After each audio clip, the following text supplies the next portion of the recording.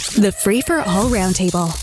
Round 2. On round 2, we have Laura Babcock from POWERGROUP Communications and the host of The O Show. Dipika Damerla is a Mississauga City Councillor, and John Tory, former Mayor and NEWSTALK 1010 pundit. We're glad to have him back in the family. Let's actually start with you, John Tory. You used to sit on the police board. What do you make of a $1.2 billion budget that's being proposed?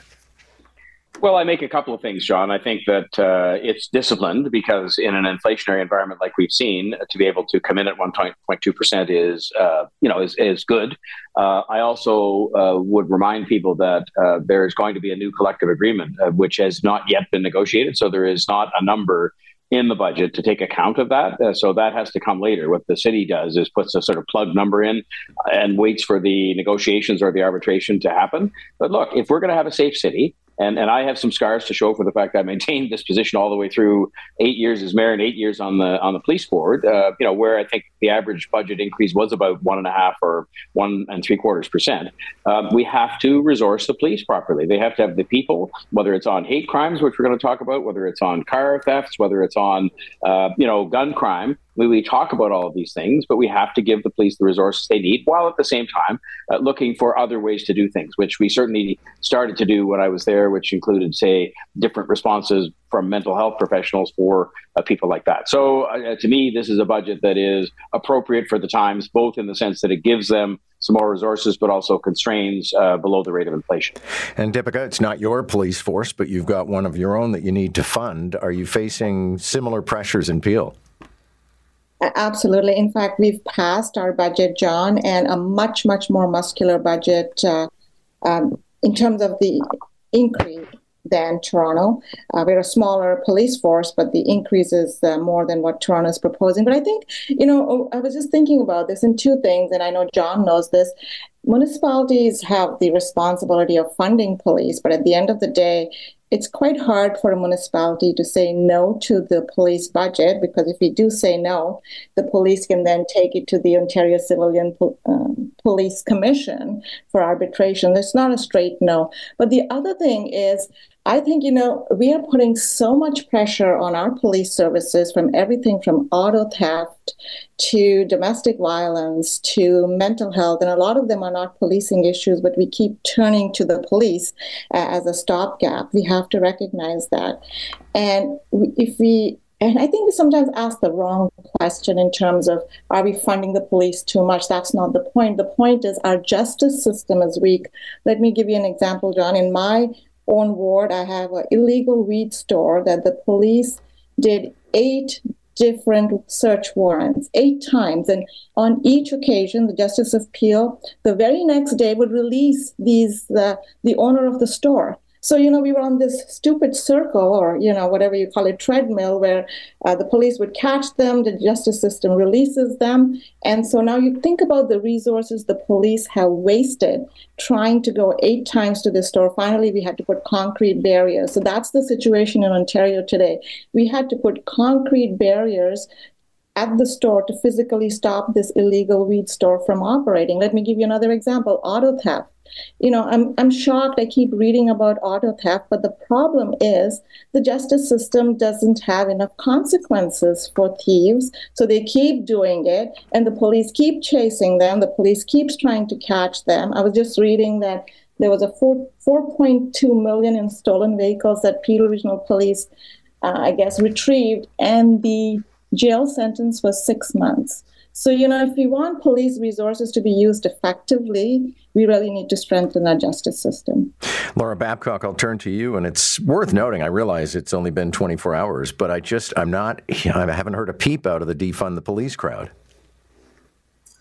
Interesting, isn't it? I think part of that conversation has taken root. I've always been for looking at the allocation of police resources. I always thought that was a misnomer. It's really about, like you would do with any budget when I've run organizations, you go through and you say, are we spending this in the best way possible? Is there innovation? Is there partnerships? Are there other alternatives? For instance, as we were just hearing about, having the police go to mental health calls? Is there more support in the community? Having the laws enforced or having the courts be better funded so things get expedited? What can we do to offload some of the needs we put on the police for their services, some of those stopgap measures we use them for? Is there a better way to use this huge chunk of our municipal funding? And if you come from the Hamilton area, our residential taxes are out of control because we have a lack of commercial industrial tax space over the years. It's gone down. And so residents here did push back on the police budget, not from a defund the police lens, but from a really, we're just going to rubber stamp this massive part of our municipal funding pie. Can't we have a closer look? Can't we demand that the Police Services Board have some more transparency and accountability? So we're still working on that here, John, but it comes from a place of we need the police. Let's just make sure that they're doing what they do best, and we can resource some other things elsewhere if it saves money and makes more sense. I don't know how many police officers, are demanding that they have this as something that they can wear as part of their uniform, but I thought it was quite charming yesterday that the chief unveiled a regulation yarmulke. Dipika, on round one, we had one panelist who still doesn't think it was the right choice to let police officers and people in the army wear turbans, but I've always thought just bring it on. It's a uniform, keep going. I couldn't agree with you more, John. I mean, where's the harm whether it's a kippah or a turban?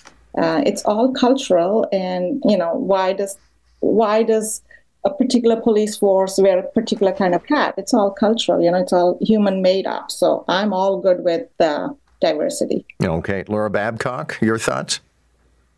Yeah, diversity and inclusion doesn't mean boiling us all down to one single idea or look or accepted practice, right? It means actually celebrating the diversity and the difference among us. I can't help but think, John, that the more we understand what makes our communities great, the more we get to know each other, the more we get out of our comfort zones, the better we're going to be able to deal with conflict, and the better we're going to be able to handle terrible things like we're watching happening with the war between Hamas and Israel. Like, if we can communicate better as a society and have more of those relationships between our cultures, we get to points of pressure and we have a better way of navigating them. So I'm all for anything that celebrates diversity and celebrates peace and celebrates the Canada that I know we all want, which is a country of peace. And John Tory, I sent pictures to everybody this morning of this kippah, and it's in official colors and has the Toronto Police crest on it. It looks pretty good. I agree. And I think that, as the other two, Dipika and Laura, have said, it's a sign of respect. It's a sign of inclusion. It's a sign of diversity. And I just think those things are so important. A lot of people who have come to Toronto have come from places where you fear the police. And there are people who've lived here for a long time who fear the police, for right or for wrong. And so in the end, I think everything we can do to be sensitive to the fact that this is a very complicated city in terms of its population is a good thing. And look, the other thing is, things like this, everybody, including whoever was talking about it this morning against it, they predicted that dogs and cats would be running around in circles because of stuff we've done that were steps forward or steps that were different. And that's not been the case. It's been the case only, I think, that it's made us stronger and better able to deal with some of the terrible things that are going on in the world today because we're showing respect and being sensitive to these kinds of things. So the NDP has, through their deal with the Liberals, made a big deal out of pharmacare and delivering a pharmacare program to Canadians. And John, I'll start with you on this one again. A new survey shows that Canadians barely are aware of it and don't really care.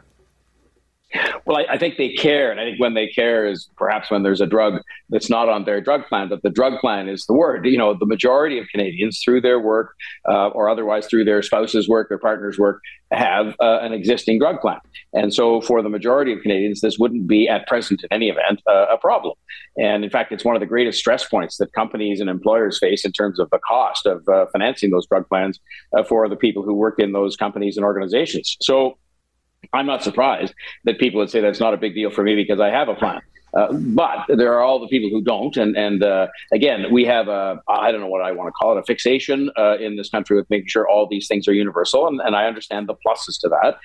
And so now you have a universal plan that's coming forward. But I think if you look at the survey you're talking about, most people would say, no, I have a drug plan, so therefore I'm more concerned about how long it's taking to get my knee fixed or how long it's taking to, see a doctor or get a doctor. And so they would say, if you had money, put it into something else. But this is politics at work here in that the New Democrats, and I'm not saying this is a bad thing, but the New Democrats made it part of the deal. The government is now going to great pains to bring something forward by a deadline that I think is now March, and here we are. Well, Laura Babcock, maybe it's just bad marketing. And also it's easier to understand a dental program than it is to understand a pharmacare program. Right. I think John's onto something. It's only when you want that particular pill and realize it's $800 a month. Like a neighbor of mine found out about something they needed and had to get a second job. Right. So when you need it, you care a lot about it. And I also think it has to do with a sliding scale somewhat. So if we didn't have ERs closing across this province, if we didn't have backups in surgery and wait times and all kinds of other problems in our healthcare system, maybe pharmacare would be higher on the list. But we've got other more pressing concerns that need to be addressed. And so I think people naturally go with the thing that matters to them most in the moment. But to your point about the bad marketing, absolutely, John. I mean, you've heard me say so many times, I feel like the Liberals, and in this case, the NDP, because it's a co-pro with the Liberals, I feel like they have been asleep at the marketing switch for the last 4 years. And now, finally, we're starting to see through their housing minister a little bit of, action on that. And they're starting to get it. But man, are they behind. Like when they start to be robust on TikTok, I'll start to believe they actually understand the 2023 marketing landscape. In the third quarter of this year, Canada added 430,000 new people. We are now 40.5 million. Dipika, that's, somewhat humbling to say the least. And I think a lot of people are asking, is this coming too fast?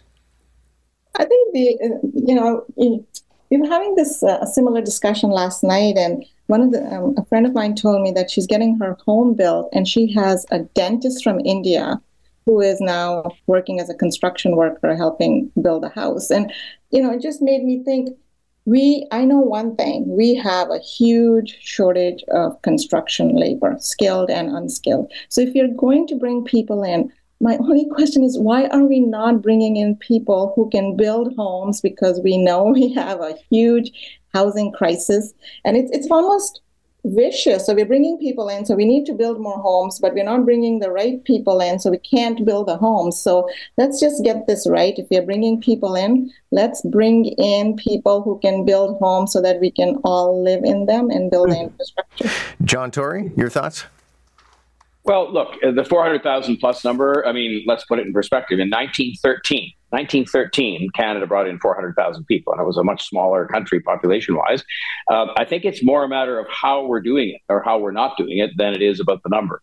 And I think we are, to Dipika's point, we're looking sometimes at bringing in people from groups other than what we really need to have. But the bottom line is we need to have immigration in this country. Otherwise, the economy is going to stall. And I think even more importantly to the people who already live here, we will lose the ability to pay for the programs that we have. We've already seen over the last number of years a steady increase in the number of people who are dependent on working people. In other words, the number of seniors who are needing more healthcare and more this and more that, who are dependent on those who continue to work. And as that number continues to increase, as baby boomers age, we need to replace the people that are doing the work to produce the money to pay for the healthcare and so on. And that's not coming from people having babies. They're not having enough babies. So therefore, we need immigration. And they've enriched the country over time, and it will continue to be the case. But we have to settle them properly and support them and give them language programs. And as Dipika was talking about, integrate them easily into the workforce or into the professions like doctors and others. Thank you all. Exactly. Good to have you this morning. John Tory, Laura Babcock, Dipika Damerla. And it's time for the 9 o'clock news.